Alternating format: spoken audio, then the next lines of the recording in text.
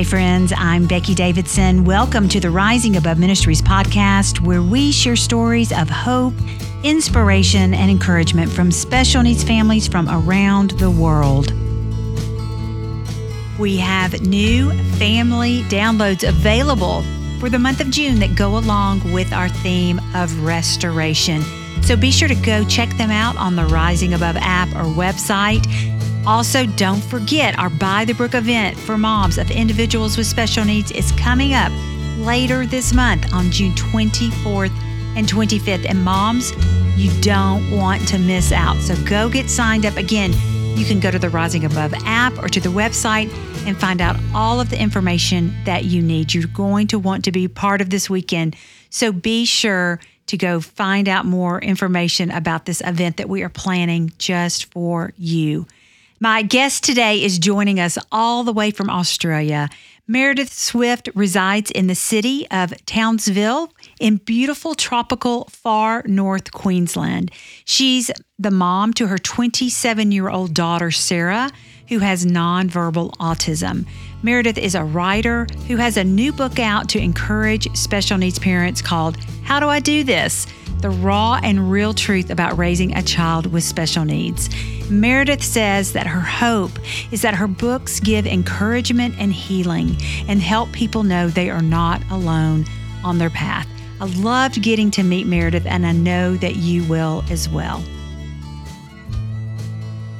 Hey, Meredith, thank you so much for joining us today. I'm so excited to get to meet you and hear about you and your story.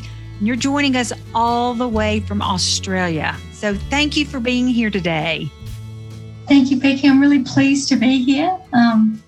It's a bit early here in the morning, but that's okay. Yeah, and it's just wonderful that we can be connected like this. It's pretty amazing. We were just talking about that. It is about 2:30 in the afternoon on a Tuesday here where I live, but it's 5:30 a.m. on Wednesday in Australia. So you were up bright and early to have this conversation. Yeah, the birds haven't even started yet. Yeah, the birds haven't even started yet. You were up before the birds. Yes. Oh my goodness. Well, I appreciate so much you taking the time to be here. And, I would love for our listeners to hear a little bit about you and your life in Australia. Yeah. Well, I live in a beautiful part of Australia called Far North Queensland. I live in a city called Townsville, which has lots of beautiful trees and it's very tropical weather. So we're really blessed with our climate here. But I grew up on a farm in another part of Australia, a sheep and dairy farm, and had a mum and a dad and two brothers, two sisters. And as I grew, I wasn't exactly sure what I wanted to do with my life. And eventually I trained to become a kindergarten teacher. And I ended up getting married when I was 34 and having two beautiful daughters. And the eldest of my two daughters, her name is Sarah.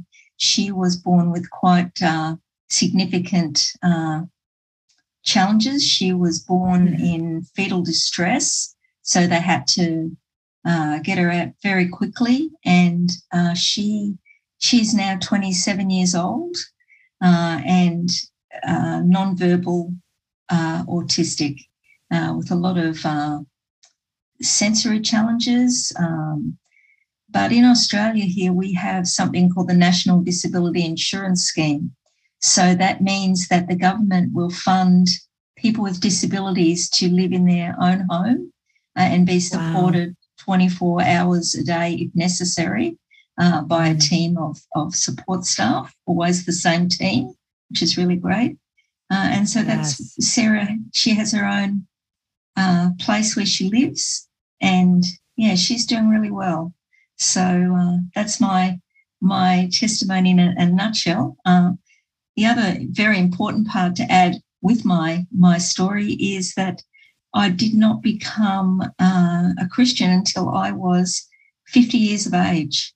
So I'm 62 now, and I became born again at age 50, and that really just changed the whole trajectory of my life and the way that the way that, I am with Sarah. I had a very abusive marriage as well. And so God helped deliver me from that. Well, God did deliver me from that. Yeah. So, yeah. Well, you've been on this journey. She's 27. Yes. And so you've been on this special needs parenting journey for quite a while. Yeah. And just like I have, my son's 24. And so, it seems like, we're the veterans of the group. It feels like, because we've been at this for a long time. But when you think back to those early years, it sounds like you had a stressful delivery and, all those things that, when you go in to have your child, so often we have these visions of what we think that's going to look like and how the delivery is going to go and how, the baby's going to be perfect and everything's going to be great. Exactly. But that was not your story. And so how did you as a young mom handle that? What was that like for you?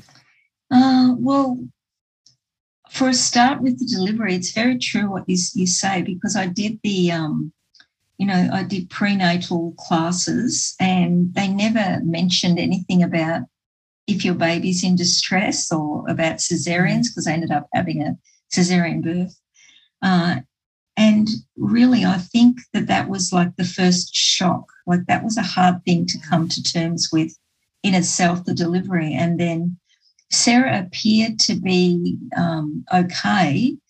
But, as she being my first child too, I didn't really have any other children to compare her development with. But as she grew, from she was a very fussy baby. She had a lot of colic. Mm-hmm. Yeah. She didn't sleep very well at all. And from about, I'd say, really a couple of months old, I thought there was something that was not quite right with Sarah. She wouldn't look at me. She didn't have eye contact at all. But I went to one of the major hospitals where I was living and they did a lot of tests and said, no, everything's fine. But as Sarah grew, it was very obvious that, she wasn't hitting her milestones. She wasn't walking. She didn't walk until she was 2.5. And, then finally when she was 3, we started getting some help, as in early intervention. And also back in those days, which was the 1990s, autism for girls especially was really unheard of. Like in those days, there were very few children who were diagnosed as autism. Autism was largely unknown, I might say. So, it was very challenging because I knew within myself there was something Sarah needed a lot of help with. But on another level, I just really didn't know much about autism or really what I was dealing with. Yeah. That's very similar to our journey. That's, a lot of those same things of just, thought, other than our pregnancy, we thought everything was perfectly fine. He was born. We thought everything was fine. Everything was normal. But the eye contact, the lack of eye contact, even as a baby, just all those things. And you start as that young mom, when you don't have another child to compare your child to, you just are really not sure. And so I know that can be such a struggle as you start trying to unpack all that and then what it's going to mean for your family. And, so let's talk a little bit about parenting through those different stages. Yeah. We know what it's like when you're doing the early intervention and you're just starting all those therapies. And how did things grow and progress with her over the years? Okay. Oh, there's so much that I did with Sarah. But, the early intervention was really the first starting point because it was a wonderful, small little group that Sarah was in. Like there was 5 children and the teachers were wonderful. And I, like back in those days, we didn't have a car. So I used to catch the bus and I was able to stay with Sarah for those, used to be 2 hours, a couple of times a week. And the teachers really helped me to start to understand what some of Sarah's challenges might be. So we started on the road of all the different therapies. So speech therapy, Because Sarah, she was saying a few words, but she lost most of her speech by the time she was 3. And so speech therapy was a big thing, trying to get Sarah to do things. So, for instance, with my younger daughter, she would just pick up on how to do things. She seemed to be able to copy and do things. But with Sarah, it had to be really intensive. So anything that the speech therapist said to do, I had to do it at home with her. And then occupational therapy. So we used to have 2 beautiful therapists would come to our home, and they would, teach Sarah lots of different play skills. It was all learning through play. And then, so occupational speech therapies, really, they were the most constant. But then I went down the alternative, like nutrition route as well. Right. So I started doing a lot of reading about the gut and the gut health. And back in those days, again, there was really nothing. But the internet was basically not there. Yeah. I mean, didn't you feel like we were having to do all this research, but we had no tools? Yes, exactly. To find information. Exactly. Yeah, that's how we were. Too. It seems staggering now to think that was how it was, but it really was. And it was.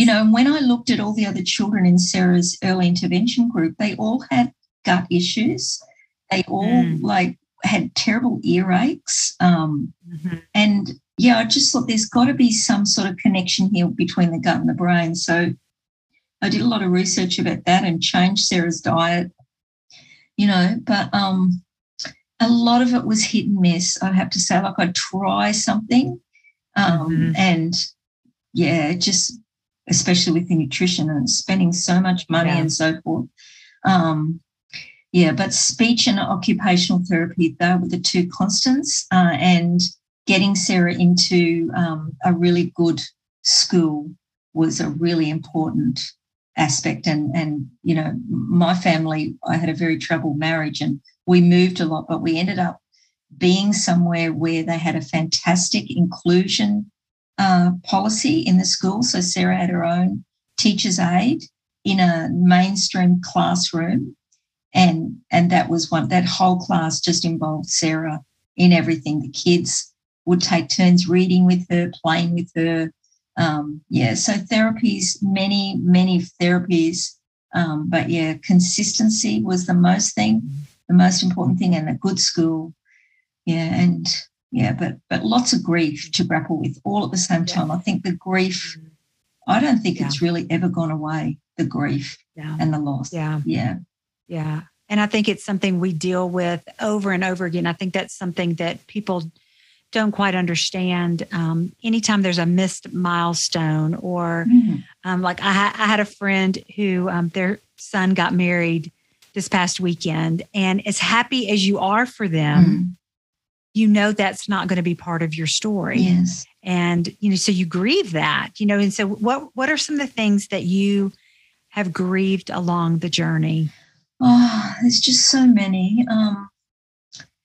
So even very simple things like being able to go to the park and play on the playground equipment, because Sarah has so many sensory challenges. So being outdoors was always a struggle for her. So grieving just that normalcy of being able to pick up your kids and just go somewhere, like go to a music festival or all different sort of public things where you see families enjoying themselves and, you can just have a lovely, relaxing time. We could never have that with Sarah because of her amount of challenges and the unpredictability. Things like being invited to parties, birthday parties. Sarah was invited to some parties, but, mostly not. And she always struggled with having birthday parties of her own. So she would hide in the bathroom if we, because it was just so overwhelming for her. Too much. Graduation from high school. She went to a graduation ceremony. It was extremely stressful for her. Boyfriends and girlfriends, the teenage heartbreak, Sarah never experienced that. And one of her dearest wishes is to have a boyfriend, Yeah. But you grieve that loss of potential grandchildren. There's so much, like so many. Grieve the loss of hearing Sarah's voice, because she doesn't speak. I get that so well. Yeah. I know what you mean. And one of the things that my late husband and I tried to learn to do was to see the flip side in those things. So when we looked at, okay, our son's not going to be able to drive. Yes. Well, the flip side of that is he's not going to ever wreck a car because he's not going to drive. So did you in time learn to see the flip side through all of the grief in certain situations? Yeah, definitely. Things like drug and alcohol struggles, Sarah never has had that. She never will, Right.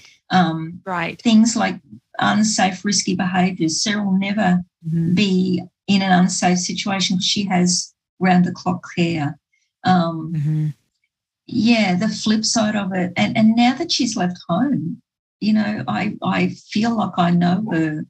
I'm getting to know her better than I ever did before, and just seeing her beautiful personality come out, without all that, the caring stress. I can just be a mum and just really get to know her. And that's just an amazing blessing, seeing her as a young woman in her own place and just finding out her quirkiness, like she's got a great sense of humour, so to appreciate that.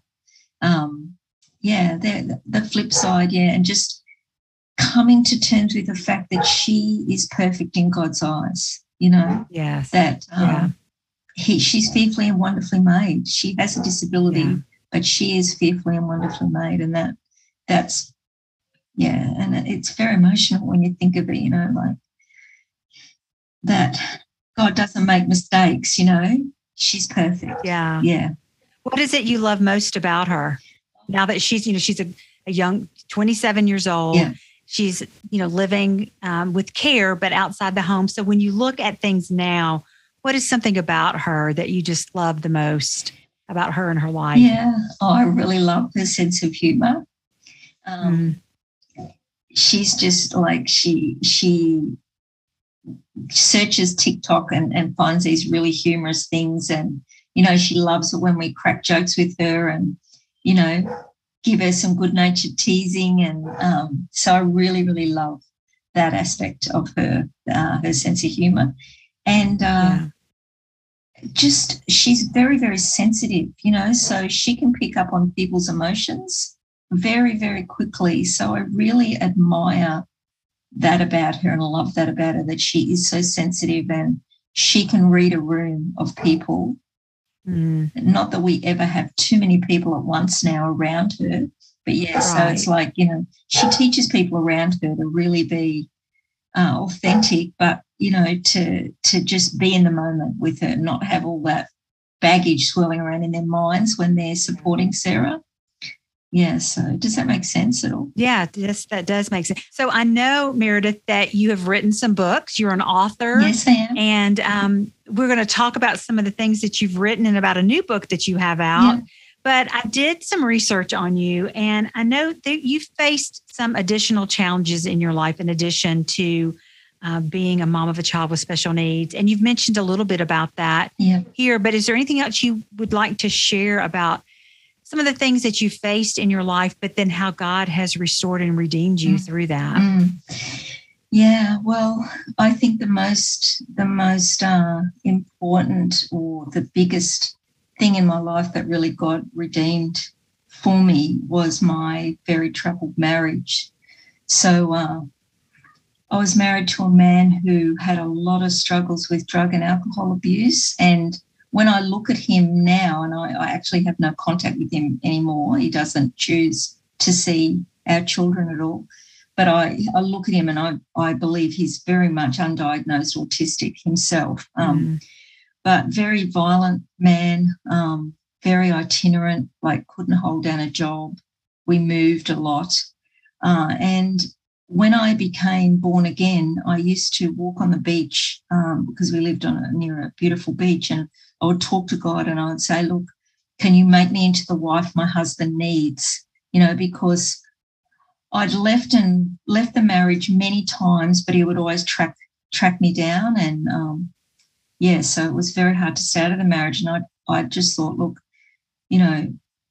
this is my life, I've got to get used to this. God, can you help me? Can you make me into the wife my husband needs? And as it turned out, long story short, on a very, was a very distressing night where my husband had like basically a cocktail of painkillers, alcohol and marijuana. He, was very, I can't even describe it. I knew that the night wasn't going to end well, and, that he had great potential of hurting not just me, but my daughters, our daughters. And he ended up hitting me in the face. And as my face, I can see it in slow motion now when I talk about it, it's like my face exploded and I heard God speak, but it was like a voice that was just as loud as thunder, not the still small voice. It was so loud, and God said, "This stops now." And I remember things slowing down, and I turned and ran down the stairs to my neighbour's house. And long story short, again, the police came and took my girls and myself to a refuge. And really that was the turning point for me, that God delivered me from that marriage. And it took another 5 years, but I did end up getting divorced. And, my ex-husband chose not to see his daughters, and really for Sarah especially, she stopped wanting to see her dad at about the same time as well, because he would say very just awful things about her, like, that I was wasting my time trying to care for her, trying to find different therapies for her, and just, there was a lot of stuff there which was very hurtful. And so, that was the main thing that God redeemed me from, that the marriage and the pain of that marriage, because I never thought that I would get divorced. But God does not condone abuse, especially abuse in a marriage. The husband's to be the protector and the provider in a marriage and look after his family. And my ex was just not capable of that and would not do that. So, and I'm sure that was such a challenging season. Like, I can't even imagine how hard that had to be for you. And I'm sure there were moments that, like the big moment that you shared, where God showed up in such big, huge, and real ways, to guide you on this path that He had you on. Yes. It was just really, it's like a defining moment to have that experience with God, and to know that He, He's there in that sort of way, that personal way. That he saw you. You weren't alone. He saw you and was helping you. And, but that kind of your story then, when you can use your story to then impact other lives, it's so huge. And that's kind of part of this new project that you have out called How Do I Do This? The Real and Raw Truth About Raising a Child with Special Needs. And it's different interviews that you did with parents. Yes. I mean, and just all different kinds of diagnosis, all different kinds of backgrounds. And so share your heart behind this project and why you wanted to write this book. Yeah. Well, I've found in my life that the books that I've written 4 books now, and God has used different parts of my life. He's worked through me to write these books, I believe. So, like, the first book I wrote was about a part of a journey I had with Sarah when Sarah was very sick, and that was hearing from Jesus and the conversations we would have. And the second book was my testimony. The third book was a devotional about domestic violence, women in domestic violence, so a devotional about that. And the fourth book was my journey with Sarah and other parents. So the way that it happened was, I knew that God wanted me to write a book about my journey with Sarah, but because it was so emotional for me, I just kept resisting. And the beauty of the internet, because having written that book, there's been quite a few years that we've had the internet available. And with that book, with my new book, God has gone ahead and prepared the way. So all of the people in the book, all the people that I interviewed, I already had connections with via Facebook. And I had a little group, a parent group that I would, people would touch base with me and, we'd talk to each other on Facebook. So God put it in my heart that I wouldn't have to have the book solely about Sarah. I wouldn't have to unpack everything because it's just too emotional. It still is. Mm-hmm. But he put it into my heart that I could make it one part of the book and I could share stories with other people. And one of my dearest friends, her son, very much like Sarah, nonverbal autistic, and we were actually in an airport and we were talking about, our children, and she was the one also, and God works through people and places. She said to me, "Oh, why don't you write a book about all the people who've got special needs children?" Because I knew so many, both in the flesh and in Facebook. There was probably 50 parents that I knew. So I brainstormed it all on the flight home, wrote it all down about, the people I knew and so forth. And by the time I got off that plane 2 hours later, I had the name of the book, I had the rough outline, and that seems to be how God works with me, with my writing. Yeah. He seems to download things quite quickly. And the book really came together quite, it was very emotional still, but it came together quite easily. And so I thought, well, I want to show what it's like for parents at every stage. So there's the youngest child in the book is 7 and the oldest is in their late 50s. So it's every single stage of the parenting journey. And it was a series of questions that I asked each person. So the same questions, but their voice, their answers. And so that's really... And at the different stages on the journey, because you've had all different stages represented. Yeah, exactly. Yeah. So, I asked them all the same questions, like therapies, the grief aspect, their faith, the diagnosis of their child's challenges. Yeah, the whole thing really, I look at it and I think it's just like it wrote itself. Basically, I just put it all together, Well, and so you got to meet all these different parents and hear their stories. And so what is something that you learned from these brave parents who were willing to share their stories with you? I think that the hope and the love always shine through, and the resilience, how having a child with special needs, it builds in you this very special kind of resilience, because you constantly, no matter what age for your child, you're constantly having to advocate in some way for them, and you can't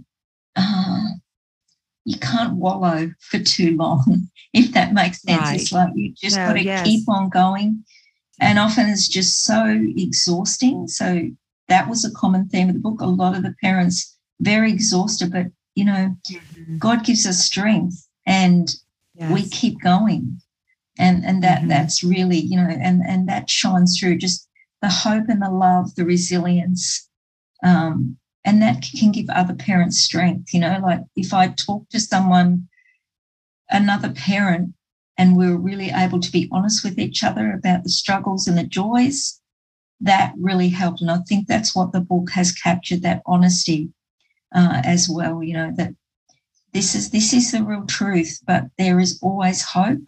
There's always the love you have. It's a special, different kind of love that is there. I think that's what comes through in the book.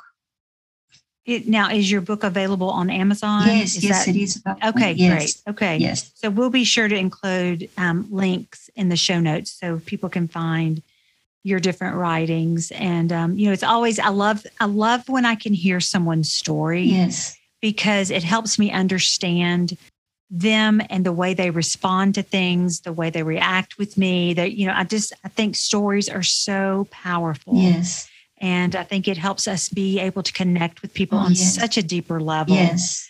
So, yes. and it helps us. It brings us out of that isolation that so often can be part of a journey with a child with special needs.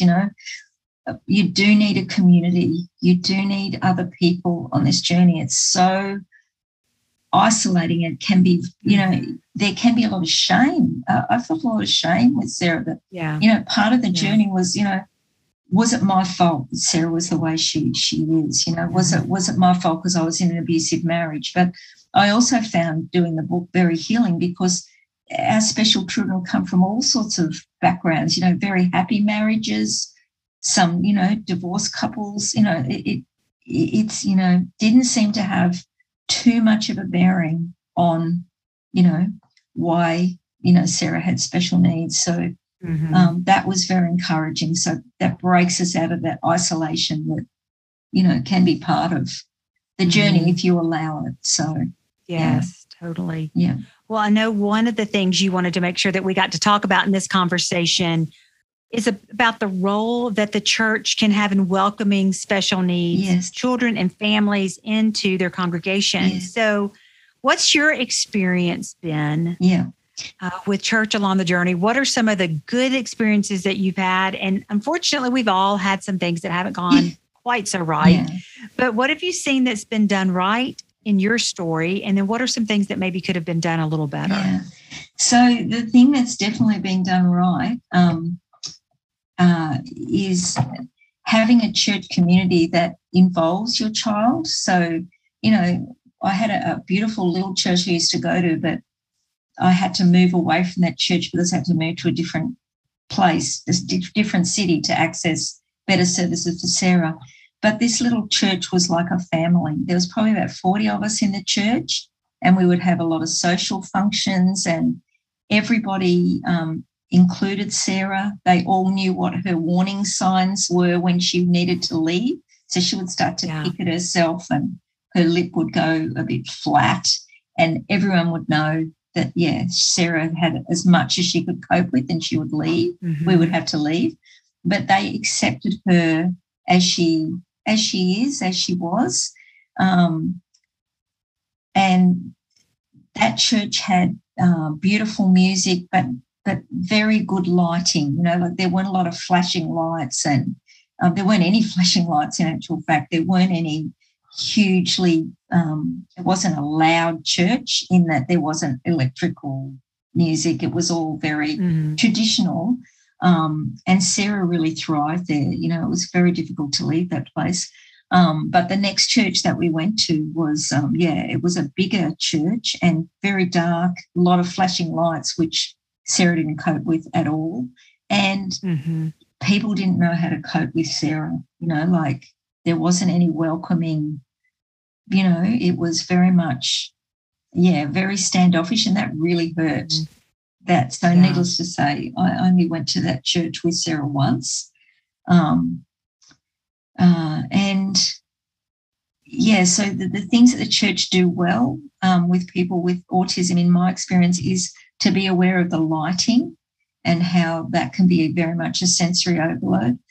To be really like Jesus was and just accept our people with special needs. Ask the parents, what can we do to help you? How can we include Sarah? What are Sarah's challenges? So, taking that time to get to know and value Sarah as a person rather than just really looking at her as something less, which is what I experienced with that larger church, because that was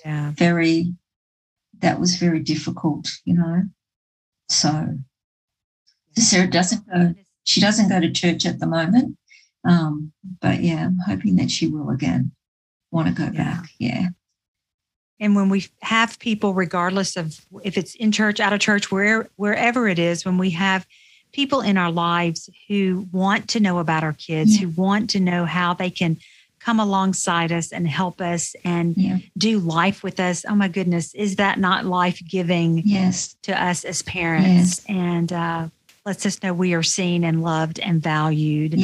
And well, Meredith, our theme this year at Rising Above is restoration. And so we're talking about different ways that God is bringing restoration into our lives. And so what are some things you are personally doing right now that is allowing God to bring restoration into your life? Well, it's interesting and amazing that is the theme, because this year it's very much been like that for me. God has given me beauty for ashes in so many areas of my life. And with Sarah, especially, just the relationship that we have as mother and daughter is becoming richer and deeper. God has given me the most beautiful new home as well this year. He has given me a foundation that is just such a thing of beauty that came to me so easily, because we have a housing crisis where I live, and this house basically was God's blessing direct to me. So easy.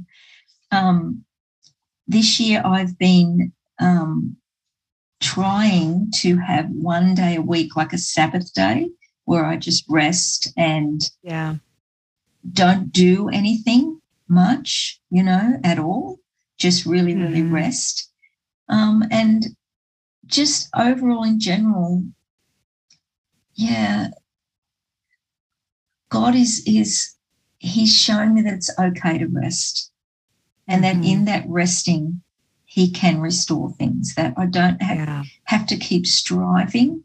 I don't, like with Sarah, I used to feel like I had to fix Sarah's autism, whereas I've come to a whole different realization of how beautiful autism can be, like just the giftings that it gives.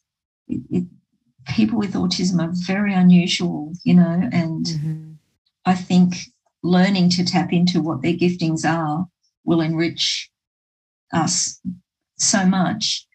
So, it's been an amazing year so far. Are you sensing a difference in yourself? And, I think people think, I can't take the time to stop and be still and unplug and rest. Yeah. There's just too much to do. Yeah. But when we do that, we're just wearing ourselves completely down. Have you sensed a difference in yourself by making that a priority? Yes. And it's biblical, because God rested, he rested on the seventh day, and we need to rest. It's so important. And whatever rest means to each of us, to find that out. Like for some, it might be a cup of coffee outside at a nice cafe, or others it might be walking in nature. I love walking in nature. I love reading, spending time with my family. But just all of those activities which bring joy and peace are essential, because if we can't pour from an empty cup, and just for the realization for me that God is allowing me to rest. He's encouraging me to rest. And I find that when I'm recharged, life is just so much better. Yeah. Makes all the difference in the world. Well, Meredith, I can't thank you enough for your time on this very early morning for you in Australia. I just really appreciate you getting up super early to have this conversation with me. And I've so enjoyed getting to meet you and hear more about your story. And I hope that we'll have an opportunity to connect again sometime soon. Yes. Oh, thank you, Becky. It's just been absolutely wonderful. I could chat with you all day. We'll find another time for sure. So, all right. Thank you so much. Thank you. God bless. Thank you for listening to the Rising Above Ministries podcast. If you like what you hear, please take a minute to leave us a rating and review. This helps others like you find our content more easily. You can learn more about how Rising Above Ministries is encouraging the special needs community by checking out our website at risingaboveministries.org or by finding us on Facebook and Instagram. We look forward to connecting with you.